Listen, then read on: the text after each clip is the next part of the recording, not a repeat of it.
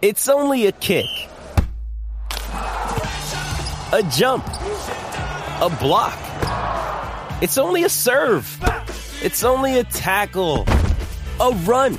It's only for the fans. After all, it's only pressure. You got this. Adidas. With threats to our nation waiting around every corner, adaptability is more important than ever. When conditions change without notice, quick strategic thinking is crucial. And with obstacles consistently impending, determination is essential in overcoming them. It's this willingness, decisiveness, and resilience that sets Marines apart. With our fighting spirit, we don't just fight battles, we win them. Marines are the constant our nation counts on to fight the unknown. And through adaptable problem solving, we do just that. Learn more at marines.com. Thanks for tuning in, everybody. If you're new to the show, I'd like to say welcome. If you're a returning listener, I'd like to say welcome back. Before we get started, I'd just like to ask you a favor. If you're currently streaming this episode, would you mind stopping it and downloading the episode and then listening to it? It's a good way for me to keep track of the downloads, and to be honest with you, the more downloads I get, the more I get paid. I would really appreciate it if you wouldn't mind doing that, and maybe do it for all the content creators that you enjoy listening to. It's a great way for us to keep track of the downloads and put a little extra money in our pocket. So if I could ask you for one favor, that would be it. Now on to the show.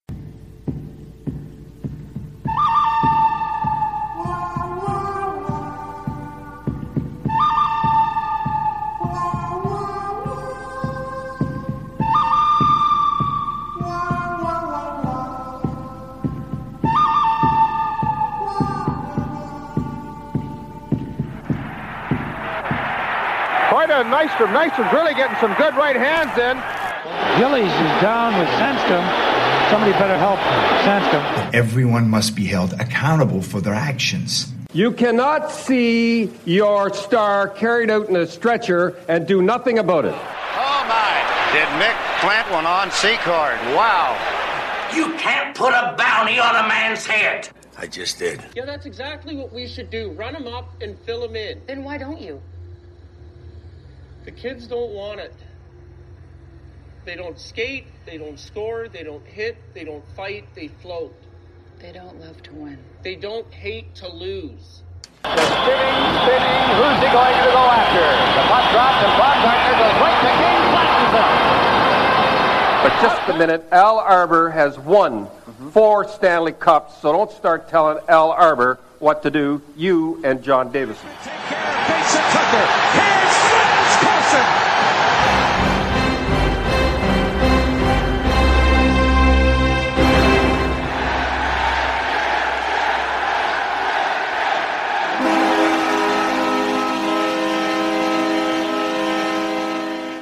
This is Coliseum Chronicles, The Penalty Box, your source for Islanders Enforcer Talk, proud member of the Hockey Podcast Network, and I'm your host, Joe Lazito, and welcome to episode 139, an episode that I've titled Women and Children First. Now, you may get the reference, you may not. If you're a younger person right now, you may not get the reference because, women and children, we're all, what's a woman, right? I mean, but anyway, women and children first. If you're of a certain age, you'll get it. If you've seen Titanic, you'll get it. If you know anything about the history of the Titanic or tragedies of that ilk, you understand what the reference is. It's a reference to a sinking ship, which is what is happening right now to the New York Islanders. But first, let's get the business side over with here.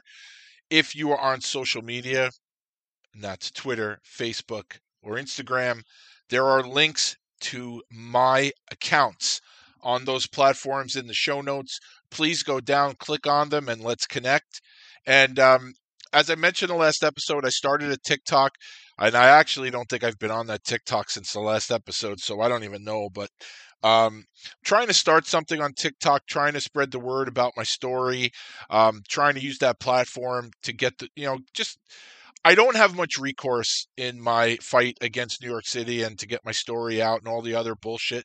So I figured I would try TikTok and use that platform to sort of tell the story to a new audience and also sort of build a new audience because I'd love to get into public speaking. So I'm going to try to use that platform for that. So if you're on TikTok or if your kids are on TikTok, follow me. I'll follow you back. I'm trying to get to 1,000 followers on TikTok so I can do a live. I'd be pretty excited to do that. And then I think you could start monetizing it at 10,000. I don't know if I'll have the patience to wait to get to 10,000, but let's not put the cart before the horse. I'm trying to get to 1,000 followers. I think I have about 600, and like I said, I'll follow you back. So, excuse me. Any help in reaching that 1,000 followers would be greatly appreciated. Now, Joe Maricic, you've heard me mention. I take one sip of beer and the whole thing falls apart. Holy shit. Joe Maricic, you've heard me mention him on the show before. Joe is the local Long Island artist who created the logo for this podcast. Joe is the illustrator of Islanders A to Z, an Islanders children's book. But as I've said a million times, you don't need to be a child. You don't need to have a child to appreciate that book and appreciate the illustration. So please check the link in the show notes and order a copy of that book. And if you have an art project that needs taken care of, go to the man himself, Joe Maricic. You can get at Joe via loudegg.com or on Twitter at GraphicsJoker. Now, as I mentioned, I'm a proud member of the Hockey Podcast Network. Every NHL team has at least one podcast dedicated to it. One of these days, I'm actually going to check. I do think the Islanders have 3, not 100% positive. I am part of the original content side, at least I should be. I'm going to check because I prefer to be over there since this is not just your weekly Islander podcast, although I say that as we're going to discuss that today. But on the original content side, it started with the OG Darren from Saskatchewan, Martinsville, the fourth line voice. Oh, over 300 episodes, unbelievable. I mean, I think we're approaching 340, 350. Darren's latest episode, top 10 IHL fighters of the 90s, which piqued my interest because I am a big IHL fan from back then. And the list was good. It's hard to really poke holes in a list like that because there's only so much footage out there. And the good thing was really in the second half of the 90s, the IHL took off and there were so many games on television. And I think it really started with the strike year in the NHL. So there was so much footage available. But when you think about it, the reality is it's probably 25 to 35% of all the fights that took place are out there on video, which means there's a ton of shit that nobody's ever seen. So when you make a list like the top 10 fighters of the 90s, it's subjective, and there's really no way to say, well, you're wrong. So I did enjoy the list. It's definitely spoiler alert. I'll be on with Darren. I believe we're going to record Tuesday, so maybe that'll be a Wednesday episode. I'm going to give my top 10 IHL fighters of the 90s, and I know our list will definitely be different, especially towards the top. So, but it's definitely worth a listen. If you're a fan of the IHL from back then, you probably hear a few names you haven't thought about in a while, and it's just good. You know, some of these lists that Darren gets sent, they're so fucking stupid. It's like, what do you fucking think of doing this? But whoever put this list together, like I said, although I don't necessarily agree with it, everybody on there is worthy of being on a list. And really, for a list like a top 10 IHL list, the goal is really just to kind of get the names back out there, get talking about them. And when I do my list, it'll be the same thing. I mean, there's really, it's so hard to say because, like I said, it's so hard to to put a real comprehensive list together when there's so much footage that nobody's ever seen. So it's a fun practice. The list was fun, and I definitely urge you to listen to not only that episode, but his entire back catalog, which would take you a few months, I guess, with over 300 episodes. Also, the Five for Fighting podcast with Alec. Alec, also a proud member of the Hockey Podcast Network and Hit Club Hockey. His latest episode, which I thought was coming out last week, I guess it'll hopefully come out this week. Alec and Darren teamed up to discuss hockey fight cinema. So I think they'll talk about some hockey fight movies, or hockey movies in general, probably not just hockey fight movies, but hockey movies, and then maybe some hockey fight documentaries. So I'm anxiously awaiting that. I do believe it's recorded, because Alec did put a post out there. So I believe it's recorded in the can, and hopefully it comes out this week. But in the meantime, like I said about the Fourth Line Voice, check out the back catalog for Five for Fighting.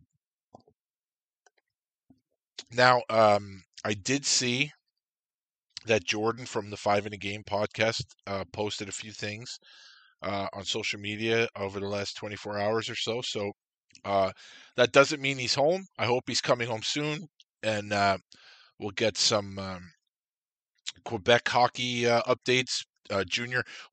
Quebec Major Junior Hockey League, what's the update? Well, they still being extorted. I mean, what is there to say? But we'll get some updates hopefully on the senior league there, and I'm looking forward to hearing his voice again, because we need as much content out there from the little guys, from the passionate people out there that really live and breathe this stuff, and I enjoy it. So, Fourth Line Voice, Five for Fighting, 5 in a Game. Check out the back catalogs, check out the current episodes, and check out the corresponding YouTube channels for those shows. Now, I didn't do it, but we're going to hit on the Islanders and Bridgeport Islanders fight report. So this would be where I would insert the cricket sound effect. So stand by and pretend that you're hearing a cricket. Okay, because since the last episode, nothing at all. So, which is funny, because I keep hearing, and as you know, if you're a hockey fight fan, the narrative out there is that, well, why do they have to fight after every hit? So what I did this year is I'm doing a new feature on my Twitter, and it's the, let's see, I want to get it right. It's the Isles 2023-24 hits to fights ratio. So the last game was last night against Washington. In that game, the Islanders were credited with 17 hits. That brings their season total in 14 games to 256 hits. So now, obviously, if you listen to these idiots, especially, they seem to all be coming from the Toronto area, the Six, the GTA, right? Well, there's fights after every hit. Well, I know what you're thinking. I don't remember the Islanders fighting 256 times. No, the Islanders have fought twice. So the Islanders fight roughly every 126 hits. 128 hits. It took me a minute, but I got there. So every 128 hits, the Islanders have a fight. So again, it just shoots holes in the stupidity. So, so I don't think I have anything else. What I will say is this episode is a solo episode, because of recent events in Islander land. It's pretty incredible how quick the fucking wheels can fall off of something. And that's really what's happening right now with the Islanders.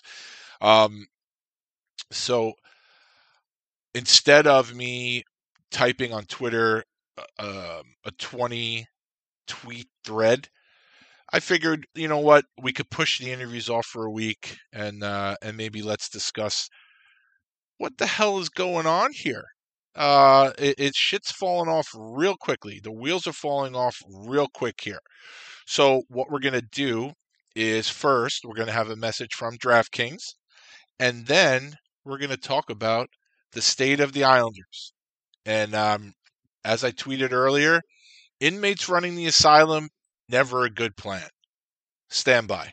Bet the action on the ice with DraftKings Sportsbook. Download the app now and use code THPN.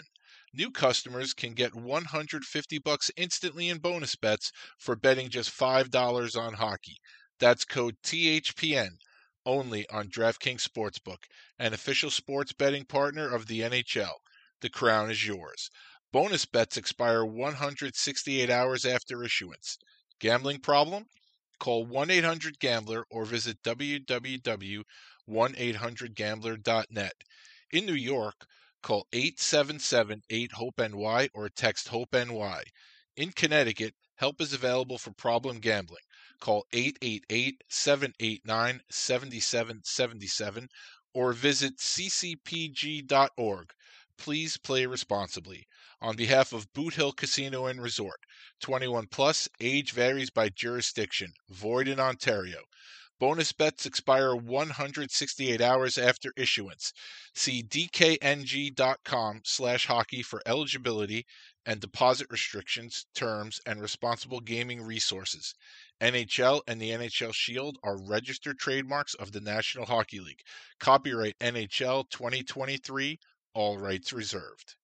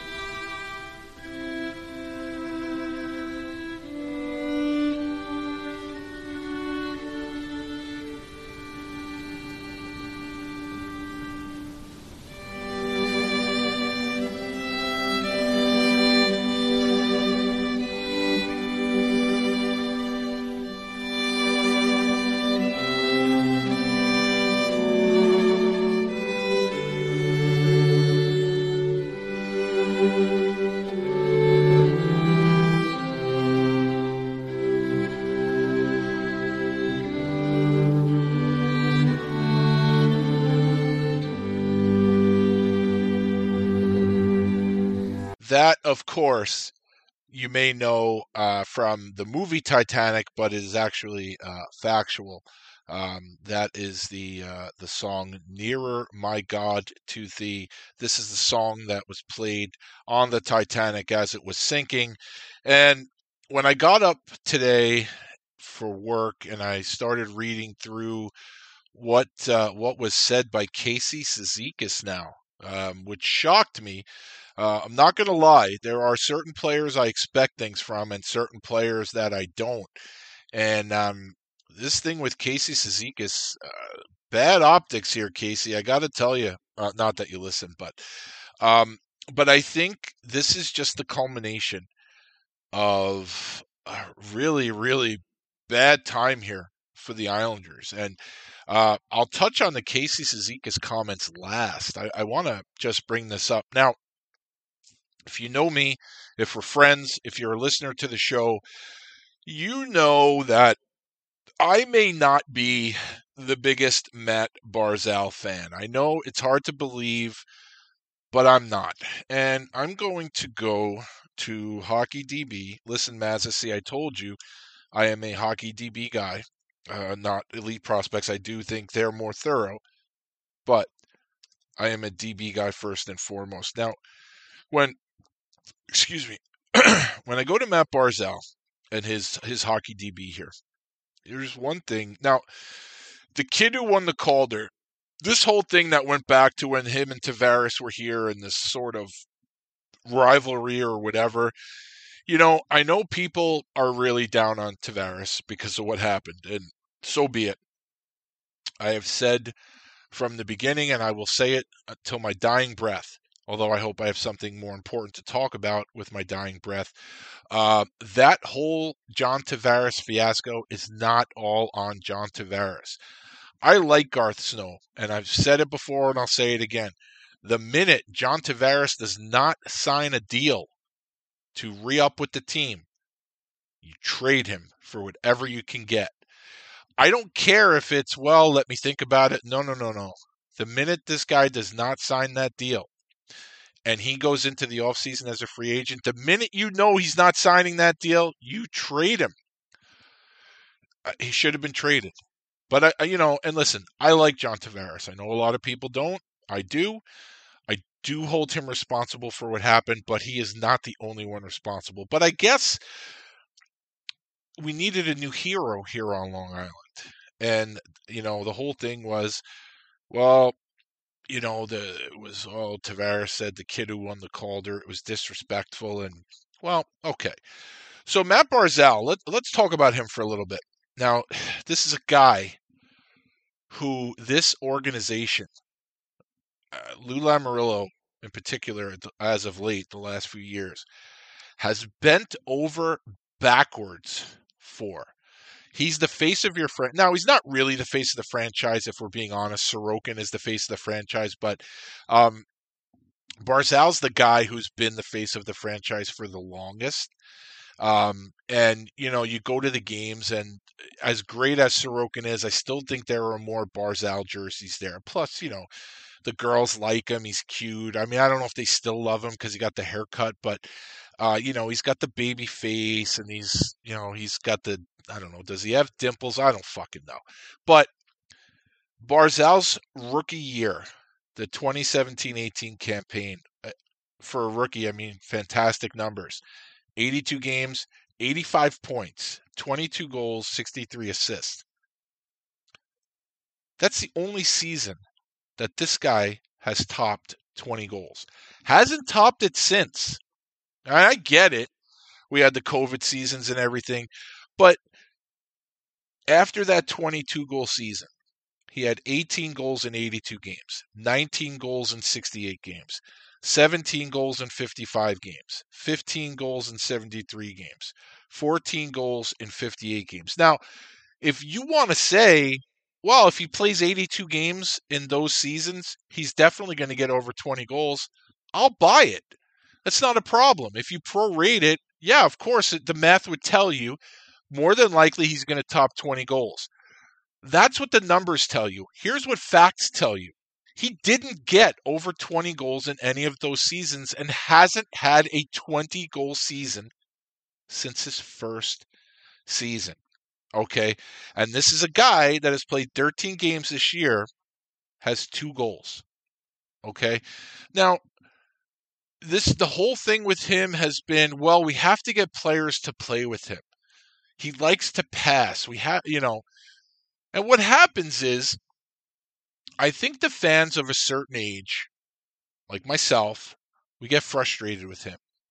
Because then what happens is Barzal scores a highlight reel goal or 2 highlight reel goals a season. And all of a sudden, it's all over NHL.com. It's all over social media. It's in Reels and TikTok and all this stuff. And then all of a sudden, it's kind of like, look at how talented this guy is. Shoot the fucking puck. Just shoot the puck. You can't score a goal if you don't shoot the puck. This guy, they have made so many concessions for this guy. And it was never, hey, Barzal makes other players better. This is the guy we're going to build around. No, the team is having to be built around him. And if you're sick of hearing my comparisons, I'm sorry, here they come again. Let's take the post-Stanley Cup team superstars and the 2 that I always focus on.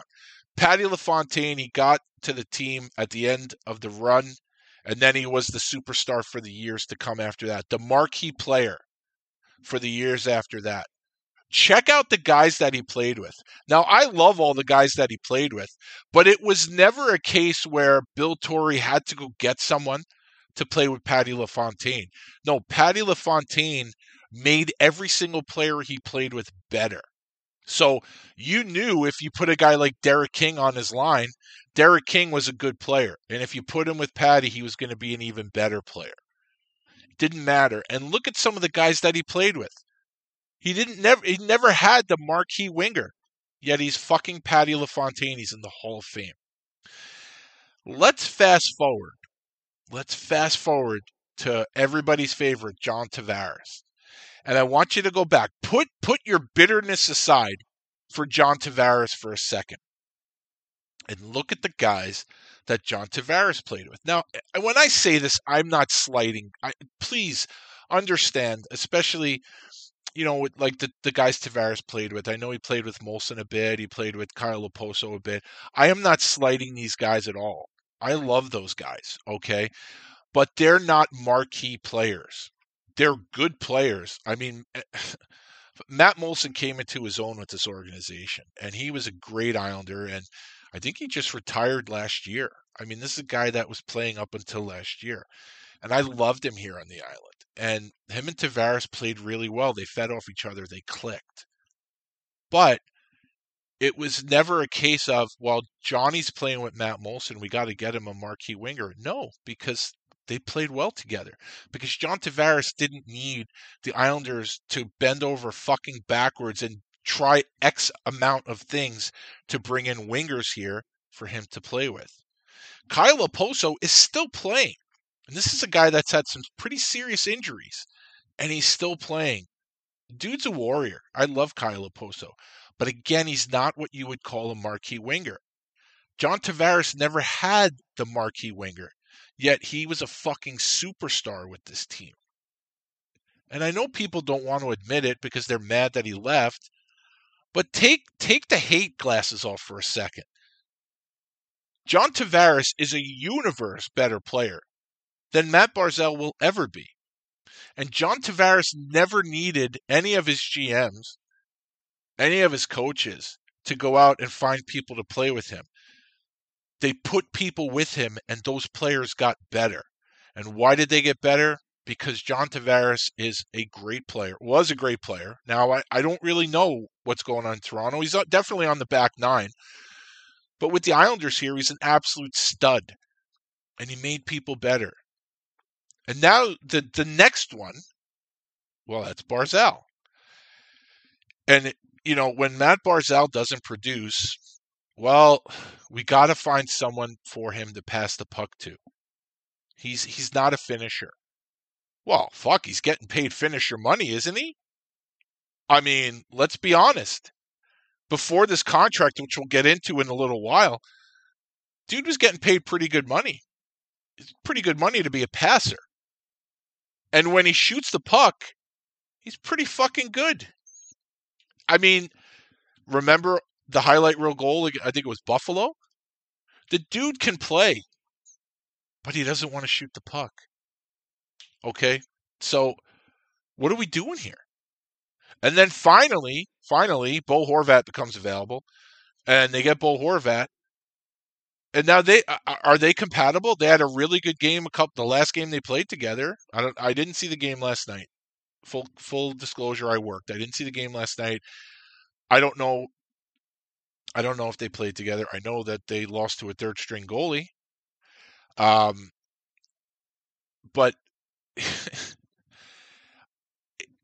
what are they paying this guy for? What are they paying him for? What is he going to end up with this year? 15 goals, 16 goals? The dude, what's he making? He's making over $9 million this year. And I know the Barzal apologists, it always comes up when the Islanders play the Devils. When you look at someone like Jack Hughes, who's a fucking magician, who is just stupid talented. Like, it's insane how good he is. And when Islander fans have the nerve to say, that should be Barzal, and then it's always the same thing. Well, Jack Hughes was the number one pick, and Barzal was a 16th pick. Okay. He's not getting paid. He's getting paid like a number one pick. He's getting paid like a number one player. Could you imagine where this team would be without Brock Nelson and Sorokin? Could you even fathom where this team would be without those two guys? Brock Nelson should not be your best forward. Brock Nelson should be like your stud second line forward who does a little bit of everything. But he shouldn't be your sniper. Not on a team with Barzal. But again, it's this whole, we got to focus on this fucking guy. We got to just cater to this kid. Now, one of the thing that finally did it for me with Barzal was this whole nonsense with Barry Trotz. Towards the end of Barry Trotz's tenure here, you started to hear the grumblings. Well, this style is too defensive, and he's handcuffing the offensive stars. And again, it's always easy to blame the coach because, well, Barry Trotz is a defensive-minded coach. Yeah, he's a defensive-minded Jack Adams winning, Stanley Cup winning coach. So he might know what he's doing. Okay, and he coaches a team that starts with the goaltender out.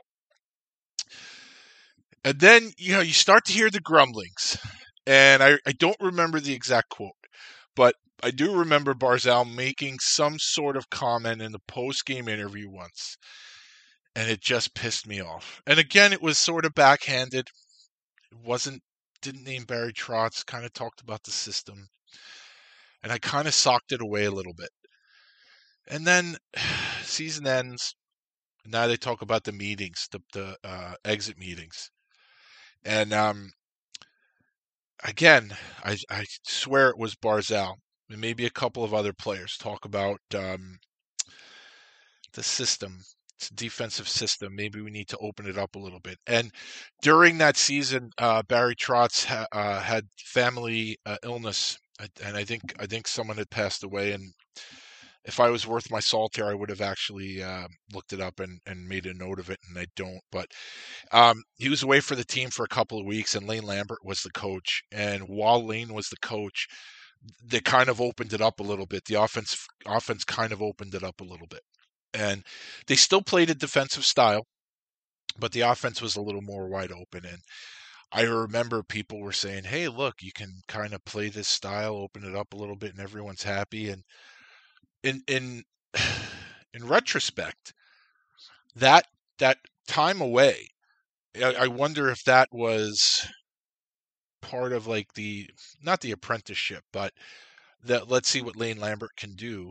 And it seemed like all the prima donnas on offense that complained about the defensive style were a little happier. And of course, you got 13 there. So the exit interviews happen. And now that Barry Trotz gets fired, there were rumors about Trotz because, he had the death. I think it was, I don't even want to guess. I think I know what it was. It's out there. It's not that I'm speculating. I just don't remember. And I would feel like shit if I got the family member wrong. But that he may want to coach closer to home. If Winnipeg had a vacancy open. And I always thought that him and Lou had the type of relationship where if Barry went to Lou and said, he's from Manitoba, I want to be closer to home. I honestly think Lou and Barry had, well, now they're not colleagues anymore, but I honestly think Lou would have tried to work something out. I do think Lou is that kind of guy. But then time passes, the Winnipeg Jets job, Barry Trotz does not, he interviewed for it, and in the end, he doesn't take it. So, but again, there's no real clear thing out there about what exactly happened with Barry and Lou. And then, so I even speculated that maybe it was sort of a mutual thing. And maybe Lou did Barry a favor. Give him more time with his family. Maybe Barry asked for that. Lou said okay. And I'm thinking, all right, I could see that. And then Barry Trotz did an interview on Bob McCown's podcast. Now, Bob McCown is a legendary Toronto sports radio guy. I'm sure he's done other things. I just know him from listening to him. I believe it was the Fan 590. And I don't know if Bob McCown got canceled. I don't know what Bob McCown, I think he pretty much tells it like it is. I don't know exactly what happened, but now he has his own podcast, and Barry Trotz was a guest on his podcast.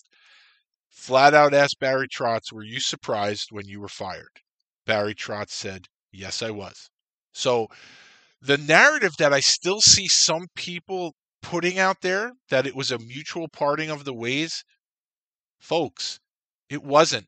Barry Trotz himself said he was surprised when he was fired. So this was not a mutual thing, okay? And I don't think Trotz is one that will make something up. I honestly think if it was a mutual parting of the ways, what does Barry Trotz have to gain by lying?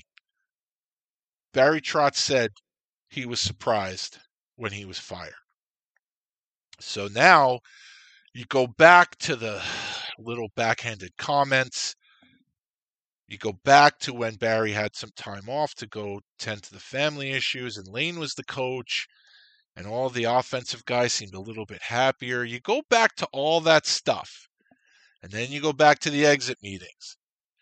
And then you realize, okay, I'm sure that, and I don't think it was just Barzal. I'm not saying it's all on him.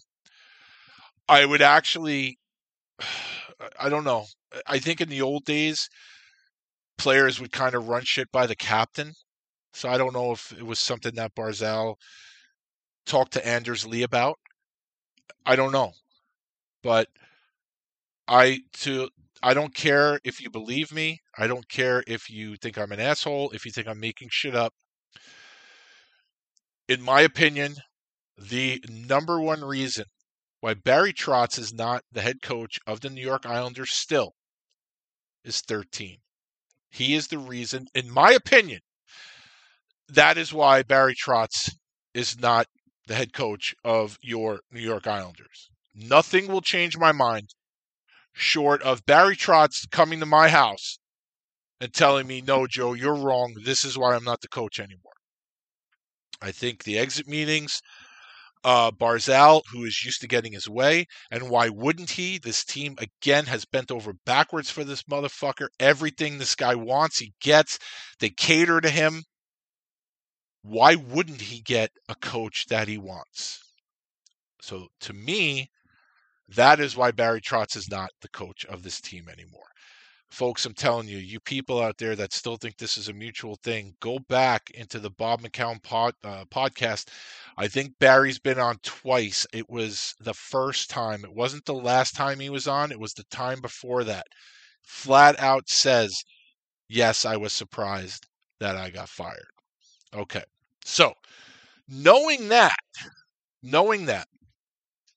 and now, of course, Trotz gets fired. Of course, you know Lane Lambert is going to be the head coach.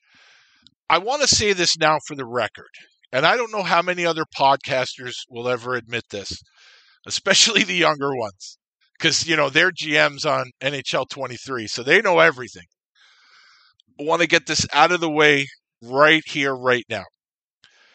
Lou Lamoriello farts more hockey knowledge than I will ever have in 100 lifetimes. As much as you may not like the guy knows hockey. Does he know current hockey? Does he know the way the game is played now? Does he know how to manage a team with the way the league is now? I don't know.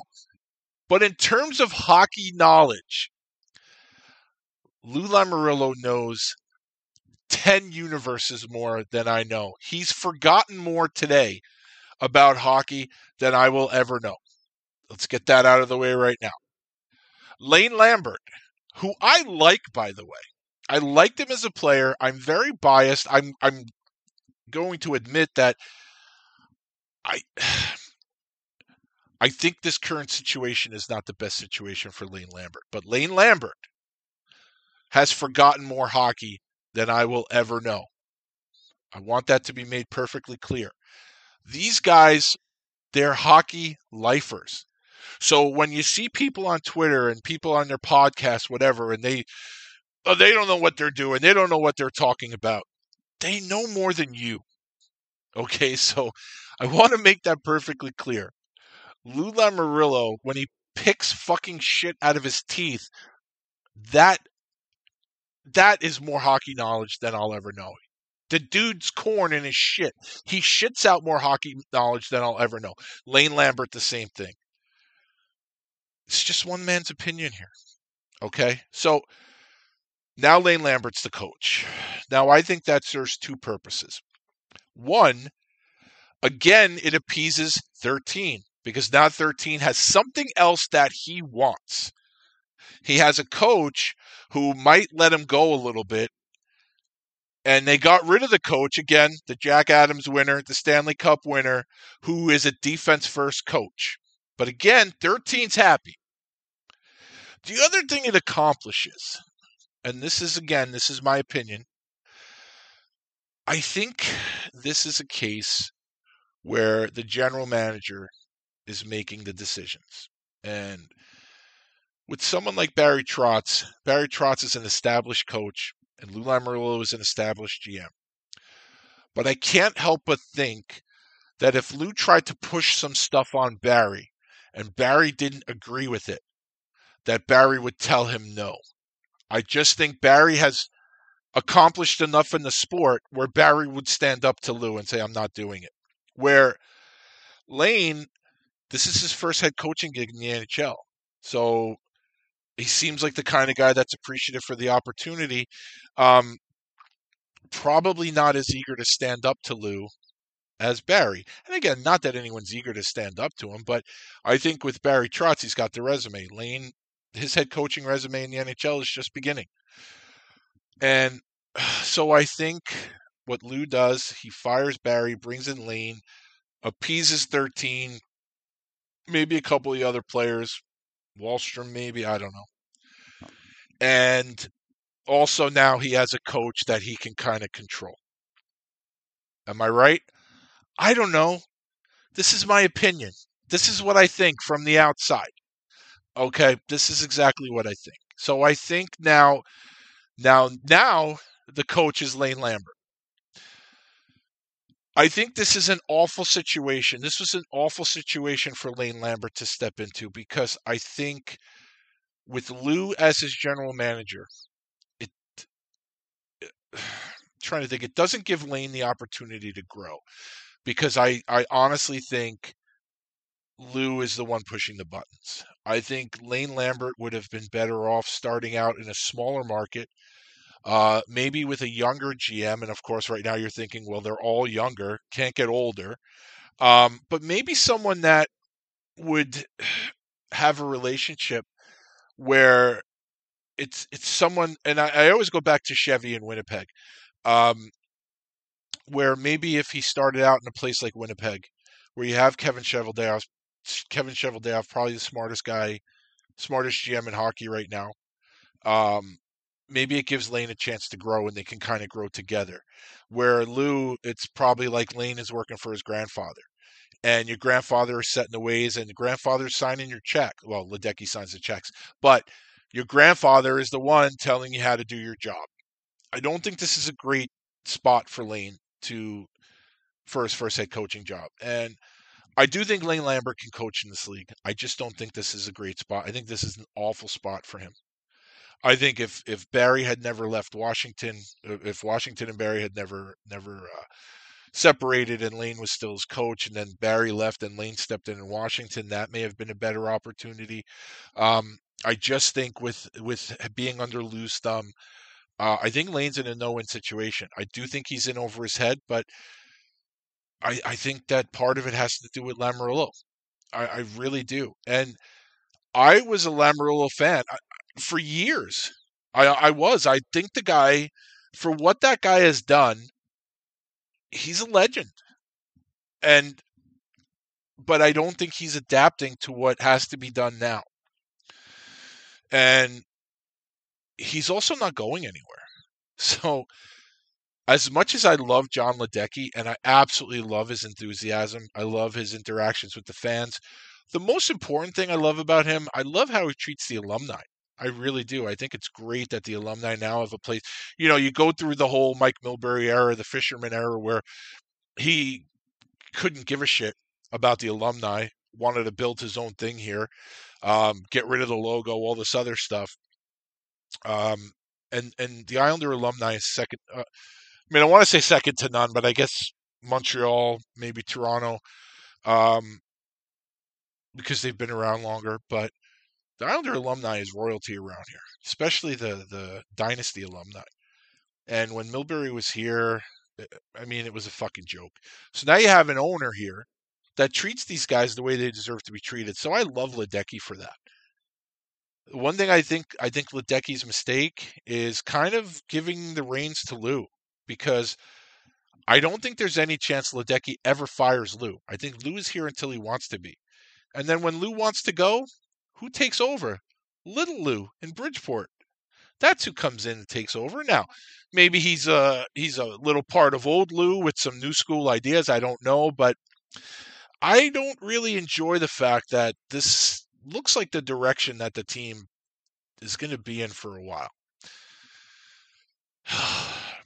So, again, we're gonna get back to Casey Cizica's comments about Lane Lambert and the fans and everything, but there's been 3 things that have happened so far, 3 quotes from players that I really find disturbing. And it goes back to, I think, Halloween. And it was Anders Lee, who I like, by the way. I love Anders Lee. I do. I think he's just, I don't know if his body's breaking down. I don't know. He's just not made for his body. I mean, I think he's heart and soul. I know a lot of people who have kind of washed their hands on him at this point. I haven't. I do like him. I just don't know if it's the end of the road or not. But he said something on Halloween, and I commented on it on Twitter, and it was an Andrew Gross tweet. If you told us through the first 8 games of the year that this would be our record, we'd probably take it. They were over 500 in October, but it wasn't like they were fucking dominant or anything like that. And so the record was okay, but the play wasn't that great. And I said it at the time, even when the pre-Dynasty Islanders and post-Dynasty Islanders, there was just never a part of me that would ever expect Dennis Potvin to say something like that. And that Lee thing really bugged me. Now, again, am I holding Lee up to a pretty high standard? Yeah. I'm holding Lee up to the best captain that the Islanders have ever had. Arguably one of the best captains the sport has ever seen. The best captain New York hockey has ever seen. You know it and I know it. And I just don't see that ever being acceptable. I also don't see it being acceptable under Brent Sutter when Brent Sutter was the captain. I don't see a Brent Sutter ever accepting that. That's not the Sutter way. I'd say Pat Flatley, but Pat Flatley was the captain during some of those Milbury years. So any month over 500 might actually be a pretty good month. But I know Flats would not accept mediocrity either. But based on the Milbury era, mediocrity might have been a good thing at the time. They weren't like just awful. So, but you know what I mean. I wouldn't expect that from Pat Flatley. I wouldn't expect it from Brent Sutter, and I definitely wouldn't expect it from Dennis Potvin. So when your captain is saying that mediocrity is okay, and of course he didn't say that, and I do believe Anders Lee wants to win. I don't question his want to. Okay, and I don't question that Anders Lee would love to raise a cup here. I don't question that. I don't question him at all. And I'm happy that Anders Lee has been a career Islander. I hope he finishes his career as an Islander, but the way it's going, I don't know. Although, again, a lot of these guys now with the deals that they have, they're untradeable. That quote bugged me. And I don't expect that from Anders Lee, but I got it. And it kind of irked me a little bit. And to me, is that sort of a problem in the room? Because if this is the guy that you're looking to as your leader, and he's basically saying, if you had asked us before the season, we'd probably take it. That's, to me, not good. I don't want to hear that. I want to hear that you're fucking pissed. If you're 9-2, okay, yeah, we'll take that. But if you're 5-4, 5-3, no, that should not be good enough. And again, I'm not one of these people that expect these guys to live and breathe the game 24/7. I don't. But I also, I don't expect mediocrity where I work. I'd like to think I'm better than mediocre, and if I'm mediocre, then I apologize to my colleagues, but I think I'm better than mediocre, and I wouldn't expect mediocrity to be accepted. Now, I'm the furthest thing from the leader in my job. I mean, there are 7 other people. They've all been there longer than me. But nobody wears the C. But my point is, I just don't expect to hear that from a captain. And if that's coming from the captain, then what's going on in that room? And this is where I started to think the inmates were running. Well, I knew the inmates were running the asylum once Barry got fired. But now it's kind of like, if I'm Lane Lambert, I'm kind of pissed. I don't want my captain saying that that's okay. But anyway, I was told I was maybe making a mountain out of a molehill, but I don't know. Brings me to my next point. So, the fans. Now, this is a very frustrating time to be an Islanders fan. And for those of you listening that are not on the island or have not attended a game, the Islanders arena is absolutely beautiful. It's stunning. It is fucking gorgeous. It's not the Coliseum, okay? Because the Coliseum is a place where a lot of us grew up. It'll never be the Coliseum in terms of that. The building itself is phenomenal. And to their credit, that when that place gets loud, it's loud. For a new building, it's probably the loudest new building I've ever been in. To me, when they tore down the Spectrum, and I don't think it's the same acoustics in Wells Fargo. I want to call it First Union Bank. I don't know what they are. Wells Fargo Center. I don't think they brought that over. I don't think many of the new buildings where the team came from an older, smaller building, I don't think a lot of the acoustics are the same. They're not. I mean, I know they're not the same, but I don't think you have the same atmosphere. But UBS gets rocking a bit when the team's on fire. Well, right now they're a dumpster fire. They're not on fire. So now what happens is when you get a new arena like this, well, what do you get? You get the amenities. And what else do you get? Higher prices. It's $40 to park your car at UBS Arena. Now, that is unless you drive a BMW. If you're a BMW driver, well, you park for free. And if there's one thing most BMW drivers need, it's free parking. Now, BMW, I think, is considered a luxury car. So unless you're driving like a beater BMW, maybe you don't need the free parking. Maybe free parking should be, I don't know, if you have a Pinto or, something a little less elegant than a BMW. Plus, am I the only one who thinks people who drive BMWs drive like assholes? I know I'm not. I've had this discussion with people. But if you drive a BMW, you get to park for free while the rest of us are paying $40.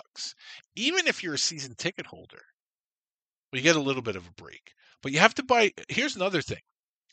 So you can pay for your season tickets over time. Like they break it up. I think ours are broken up into 10 payments. But if you want parking, you got to pay for that all at once. And it's over $1,000. I don't have $1,000 to spend on parking. And I've suggested to my reps that I've had over the years, and again, they're the reps. They don't have any say in it. If you can break up the tickets, why can't you break up the parking? Put it in with the ticket invoice. Some people pay their tickets in full. I can't. I can't pay my parking in full. But if you put the parking in with the tickets and you break it up over 10 pay, whatever it is, I could do that. But no. So even season ticket holders, if you can't pay for your parking in one shot, you're out.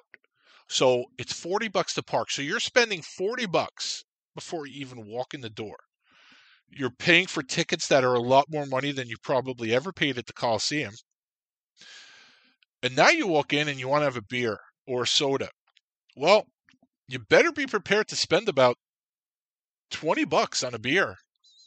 And soda's probably $14, maybe $9. I forget what it is, but it's more than a soda should cost.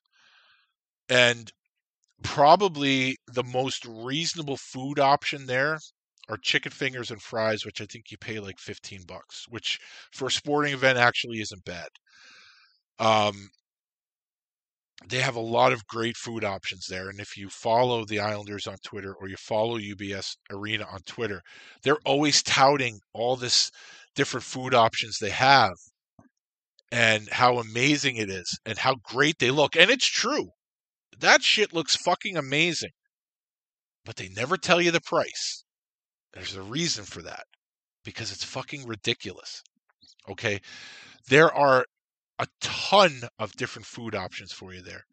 But if you're a family of 4, you're stopping at McDonald's or something on the way and eating in the car because you know your kids are going to want ice cream or something, and even that is overpriced. So it's an expensive venture to go to an Islanders game. So if one guy goes and his buddy goes, whatever, and you're kind of on your own, it's manageable.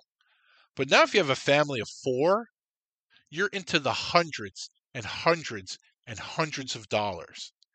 And if you see a shitty product on the ice, yeah, it might piss you off. And especially if you're someone who goes to a game or two a year. Well, okay, so this is my one game for the first half of the season, and they just shit the bed. And then you go in the second half of the season, and they just shit the bed again. Now, obviously, you can't win every game, but you can kind of see the effort on the ice, can't you? Oh, yeah, you can. So you might be unhappy, and you might boo. And that's okay.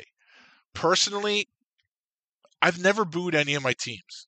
I haven't. I've been pissed, but I've never booed. Okay? And that's just my preference. I don't boo the players. And trust me, over the years, there have been plenty of players that have deserved boos. Now, I'll tell you flat out, there are some players I can't stand. So whether or not I've ever booed them or not is irrelevant.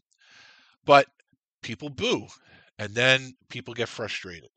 And because this team is pretty much, it hasn't evolved over the last few years, and everyone's getting a little older, and you're bringing in a piece here or there, well, that falls on the GM.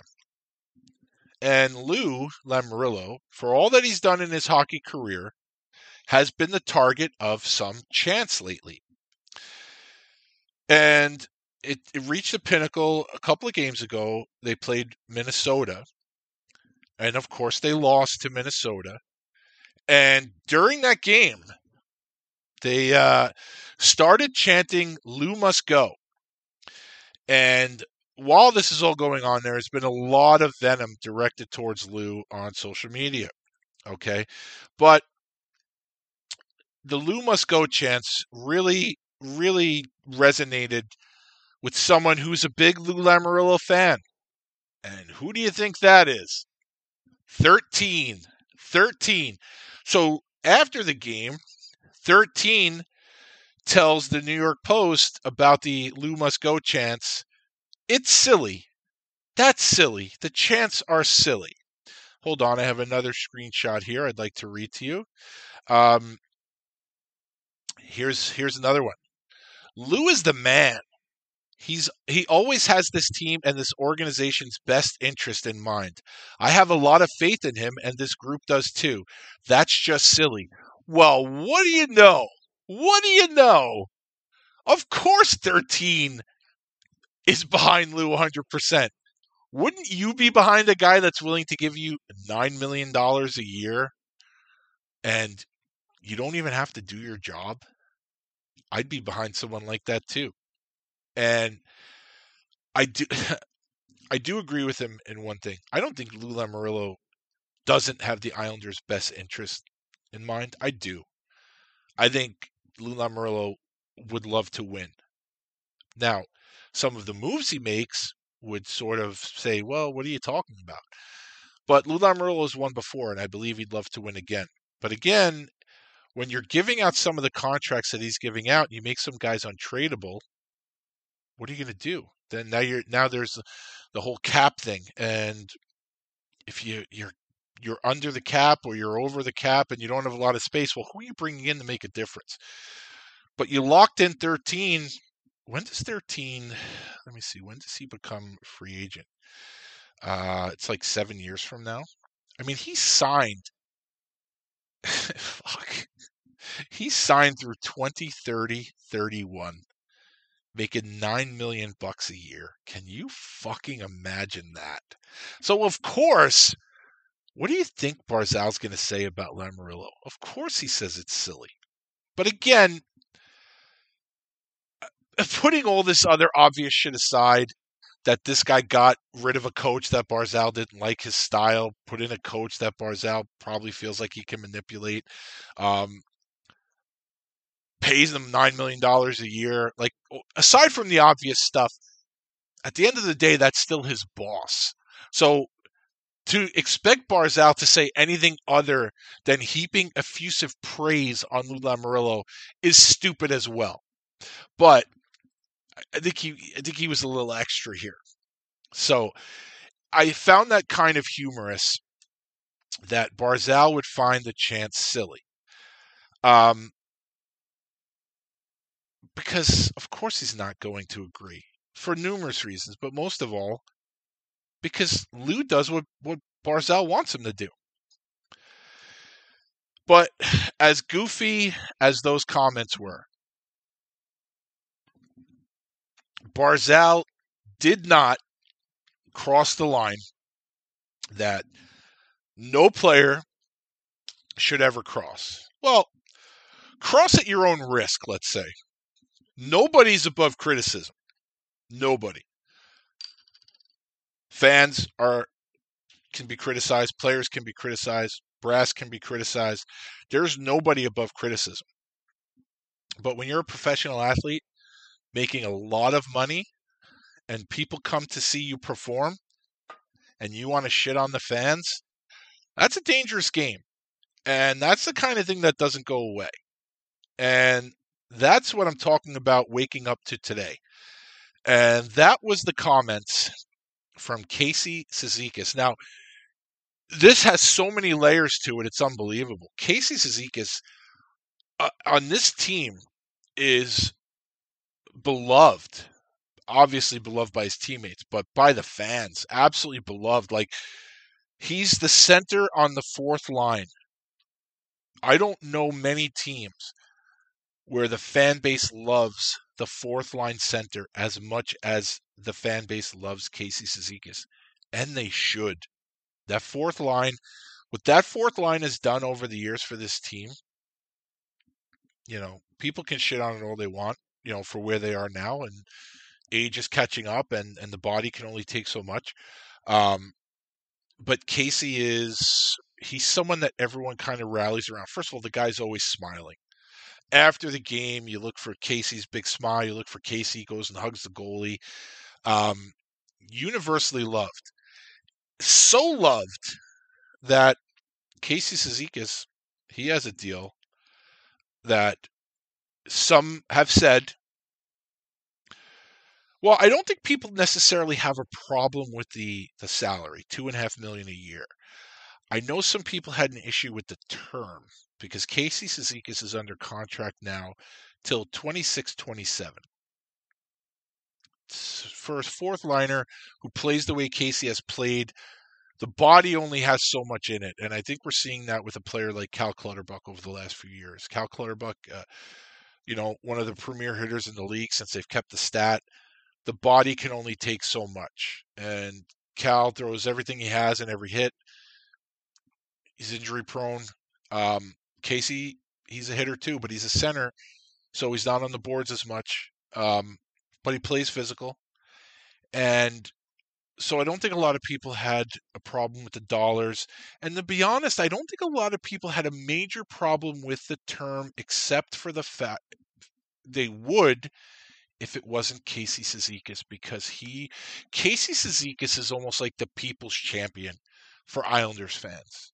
He's just, I don't really remember ever hearing a lot of criticism about him. And I've really, like, Brock Nelson used to get criticized a little bit early in his career. Like, what can you criticize the guy about now in the last 4 or 5 years? There's very few players on this team that have avoided criticism from the fans. And Casey Cizikas really is one of them. Just absolutely beloved. So when I woke up today and saw the tweets and everything, I was really surprised. So I guess the chants last night were Lane must go. You know, I think the whole must go chant started with Joe Walton with the Jets. Joe must go. That just rolled off the tongue.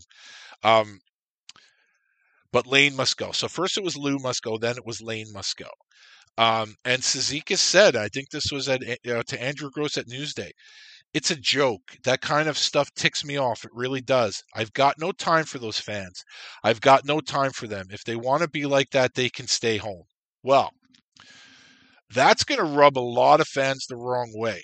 Now, I kind of think the whole post-game interview thing, especially a team like this that has to be frustrated beyond belief, you're catching these guys, and I guess it's clicks, right? I guess you want the quote. The quote definitely made the rounds today. And I'm sure when Andrew and whoever else got that quote, they know they got the money quote. That's it, because that's the quote that went viral today. But obviously he's frustrated. Obviously the whole team is, most of the whole team is frustrated, I guess. You're catching these guys at the worst time. And I think if Casey, I don't know. I'd like to think if he could take it back, he would, but I don't know. That was a stupid thing to say for a fan base that has loved this guy. Now, there's, I saw a tweet today where they compared what Cizikas said to what Clutterbuck had said on Tuesday. And I don't know if this was in regards to Lane chants or Lou chants or both.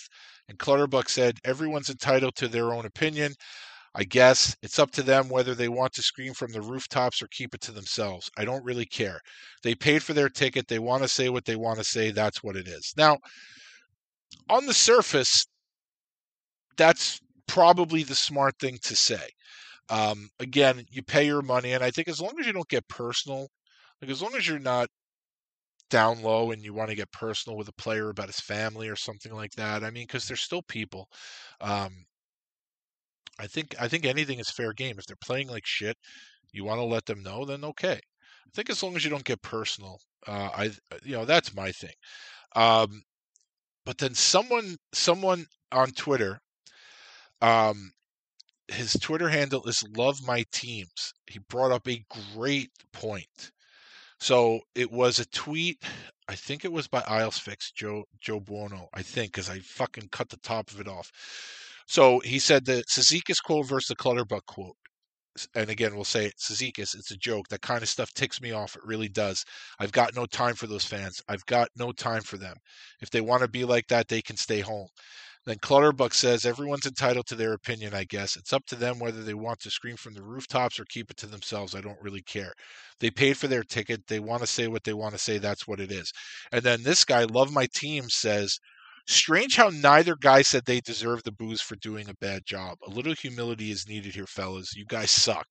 Well, let me say this. I don't think he's wrong. But I think, and this is when I get called a boomer, I think this is what I say. Hockey has caught up to the other sports. Now these guys, you have fourth liners like Casey Cizikas, who I love, making $2.5 million a year for a lot of years.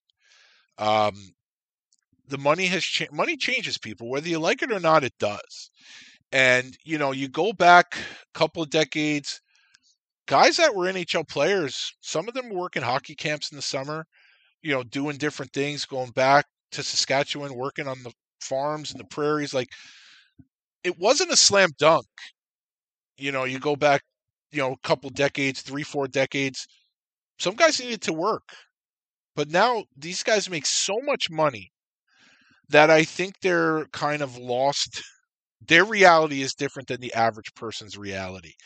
And hockey was the last sport that had to get to that point. All the other sports, as far as I'm concerned, have been that way since I've been following them. Hockey was the last one, and now it's here. I mean, look at any team's Twitter feed on game night. It's all these fucking guys walking in their fancy suits. And everyone wants to look good. Like, if you listen to the Dakota interview, like, he talks about, buying suits at a place in Philadelphia.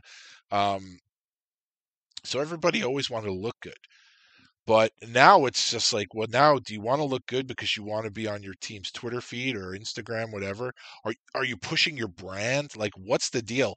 Every game night that the Maple Leafs play, you got Austin Matthews coming in with his weird hat, his purse, and do his socks match his purse? Like, it's a fucking thing. So I think the sooner that the fans realize that the players' reality and our reality are two completely different things, I think you'll understand that there is a divide. Now, hockey is still the sport where it's still, to me, the most blue-collar sport, but it's definitely not what it was, 20, 30 years ago. It's not.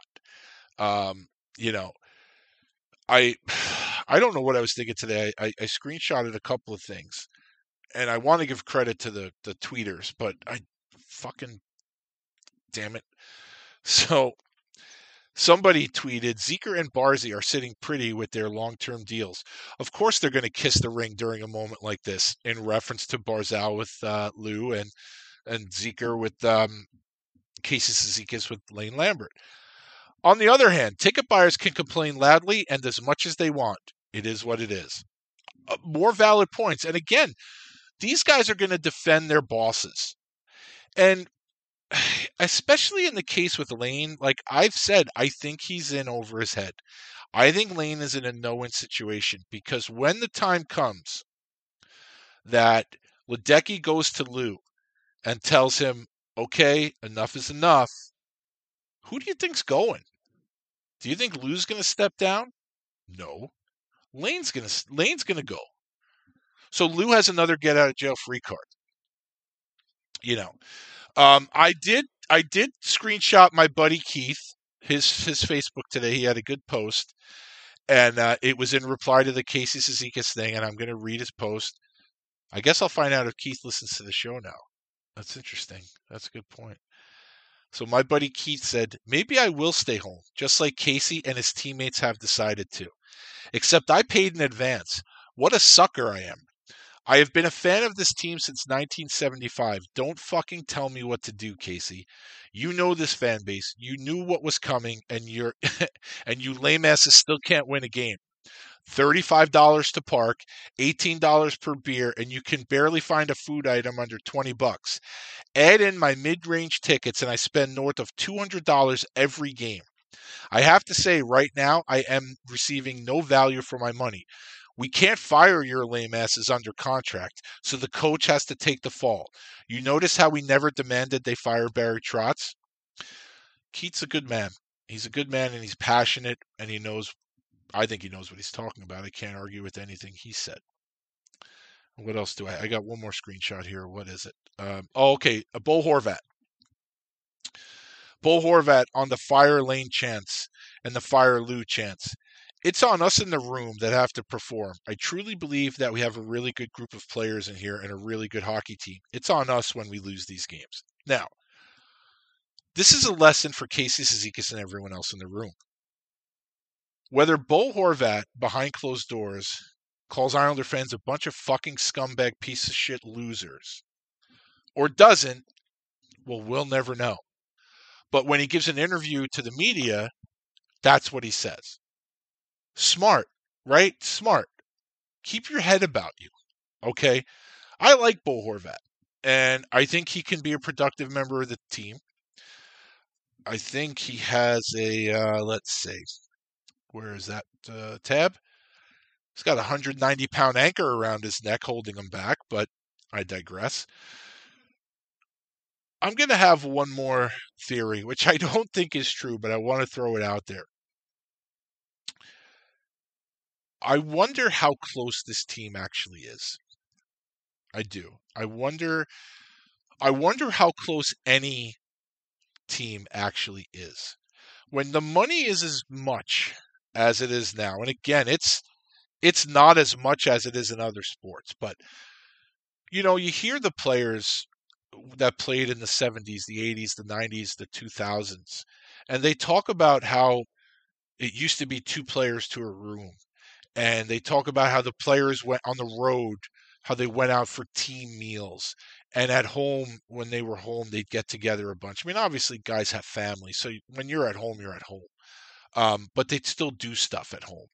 But on the road, it was always a team meal, a team function. It wasn't 20 guys going 20 different ways or a couple of guys going here. It wasn't like that. It was a team.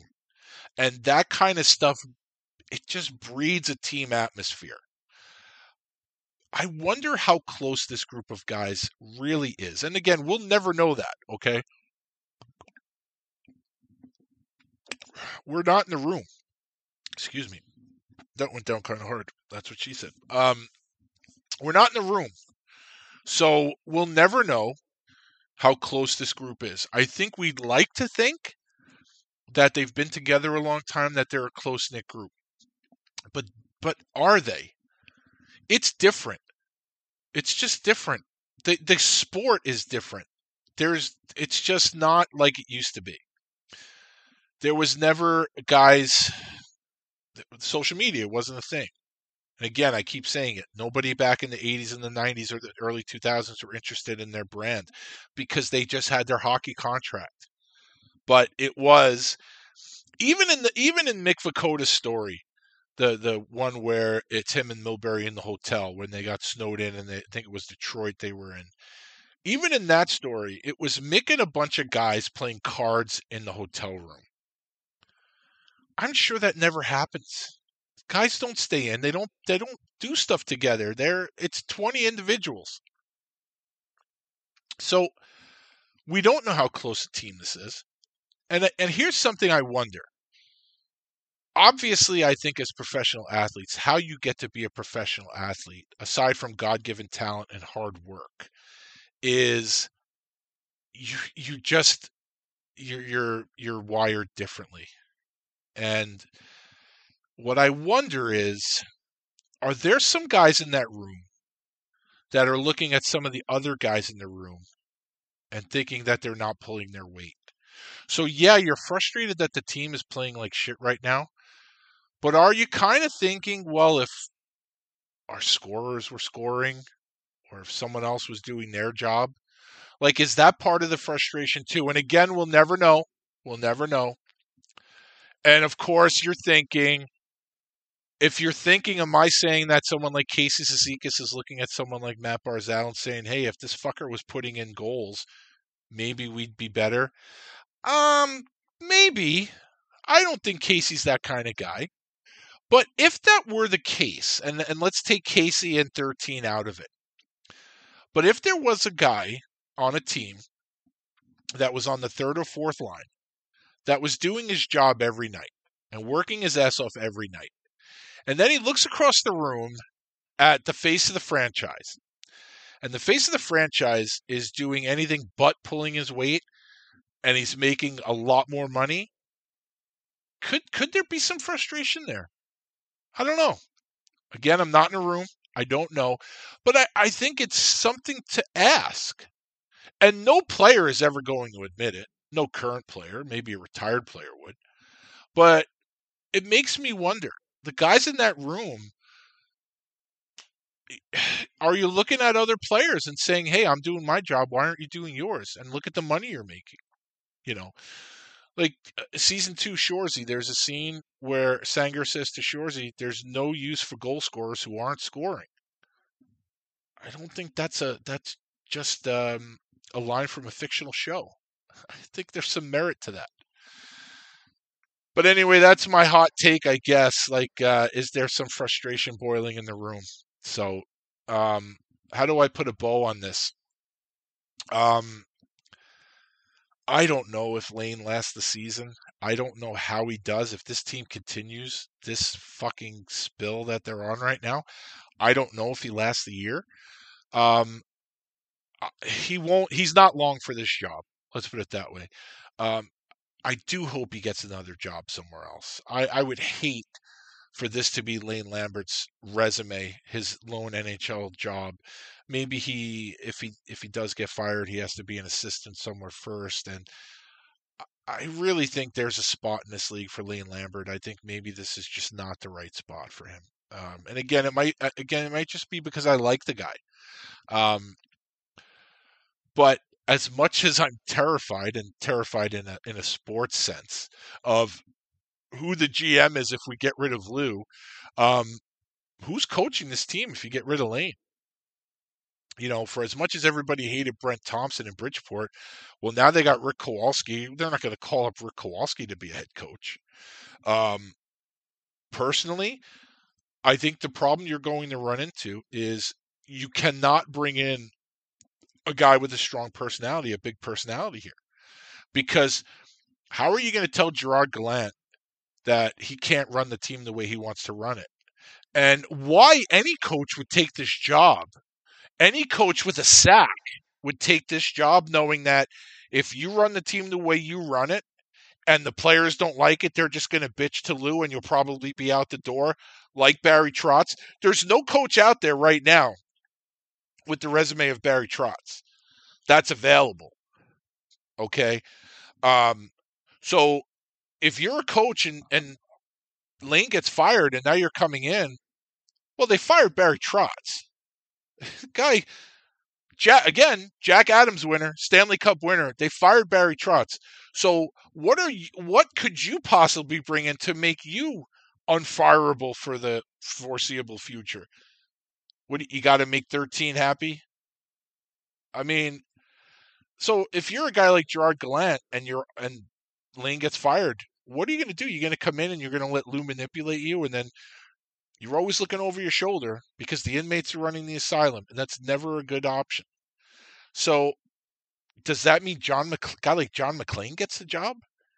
I don't want John McClain to coach this team. I know Doug Hood is not going to get the job. Who's coaching this team? I think that's the thing people don't realize. You want to fire Lane, I get it. Fire him. He's in over his head. He's not in a good spot here. I don't think he could. Lane Lambert needs to be Lane Lambert, and I think here he cannot be Lane Lambert. Lou is pushing the buttons. But who's going to come in and not have the buttons controlled by Lou? So I guess the question isn't who's next if Lane gets fired, is what difference does it make? Honestly, what difference does it make? And then if you bring in an offensive-minded coach, well, this is the roster he has to deal with. And I think, Holmstrom he looks very promising. Wahlstrom's got to shit or get off the pot.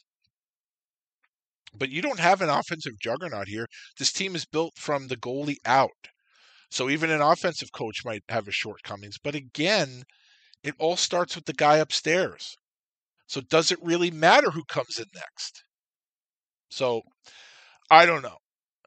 So this is the episode that I felt like I had to do. So if any of you are listening and enjoyed this and you're still listening, thank you very much, because I'm not sure I'd still be listening. But thank you. This is my, and I don't even think I really vented. It's not like I'm angry. It's just something to talk about.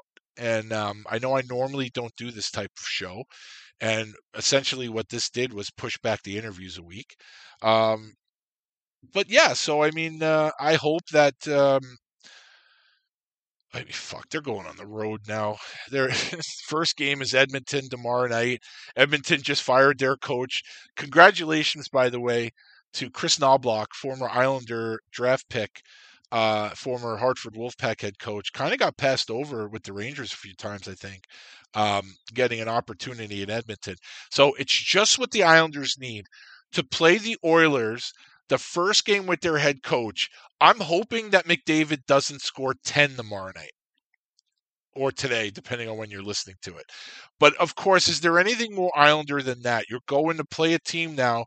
First game with a new coach, there's always a little extra jump in the skates, and you have two of the best players in the world on that team. So, of course, the Islanders have to play Edmonton first game with the new coach. So that'll be interesting. But yeah, guys, gals, listen, this has been a pleasure. I've ranted now for over an hour. If, like I said, if you're still listening, thank you. I don't know if you're going to hear a lot of this stuff on other shows. I don't really go into this too much, this side, give my opinion on stuff like this too often. So if you enjoy it, I that's great. If you don't enjoy it, then that's probably the reason why I don't do this that often. But stay tuned. Next Monday, I'm going to have the final episode of my Nordiques, the Old Nordiques podcast with Ivan Matulik. It's part 1. And for those of you who are strictly Islander fans who don't know much about Ivan's story, I urge you to listen to it. Ivan is one of the toughest human beings I have the pleasure of calling a friend. And I learned about Ivan through Mike McWilliam. And if you're old enough to remember, well, it's weird, right? Because now, especially if you're in, well, I say New York City, but if you're in America, you got these young kids saying how great communism is. It's funny, you know who doesn't say how great communism is? People who've escaped communism. They never talk about how great it is. So that's who doesn't say how great communism is. Ivan had to escape communism. And I'm not going to go too much further into that. So, but that's how far back he goes. I urge you to listen to it. No, he was never an Islander, but he was a fucking great guest. So that'll be next Monday. That'll be part 1. We'll do part 2 the following Monday. Don't sleep on this. You people out there, please don't sleep on this episode. It actually teaches a little bit about history and how shitty the communist bloc countries were, and what measures someone like Ivan had to take to get out of there. So until then, and by the way, happy belated Veterans Day to everybody who served, because most of the veterans that I've met are world-class people, especially my father, combat wounded Vietnam vet, Purple Heart recipient. Thanks, Dad, and thanks to everybody who served, and for allowing us the freedoms that we do have. So it's a belated Happy Veterans Day. In Canada, Remembrance Day, and so I tell everybody to stay safe after. At the end of every episode, part of the reason why we're able to stay safe is because of the freedoms that we have. So I'm raising my my beer to all the veterans out there. Thank you for your service. Everybody have a great week.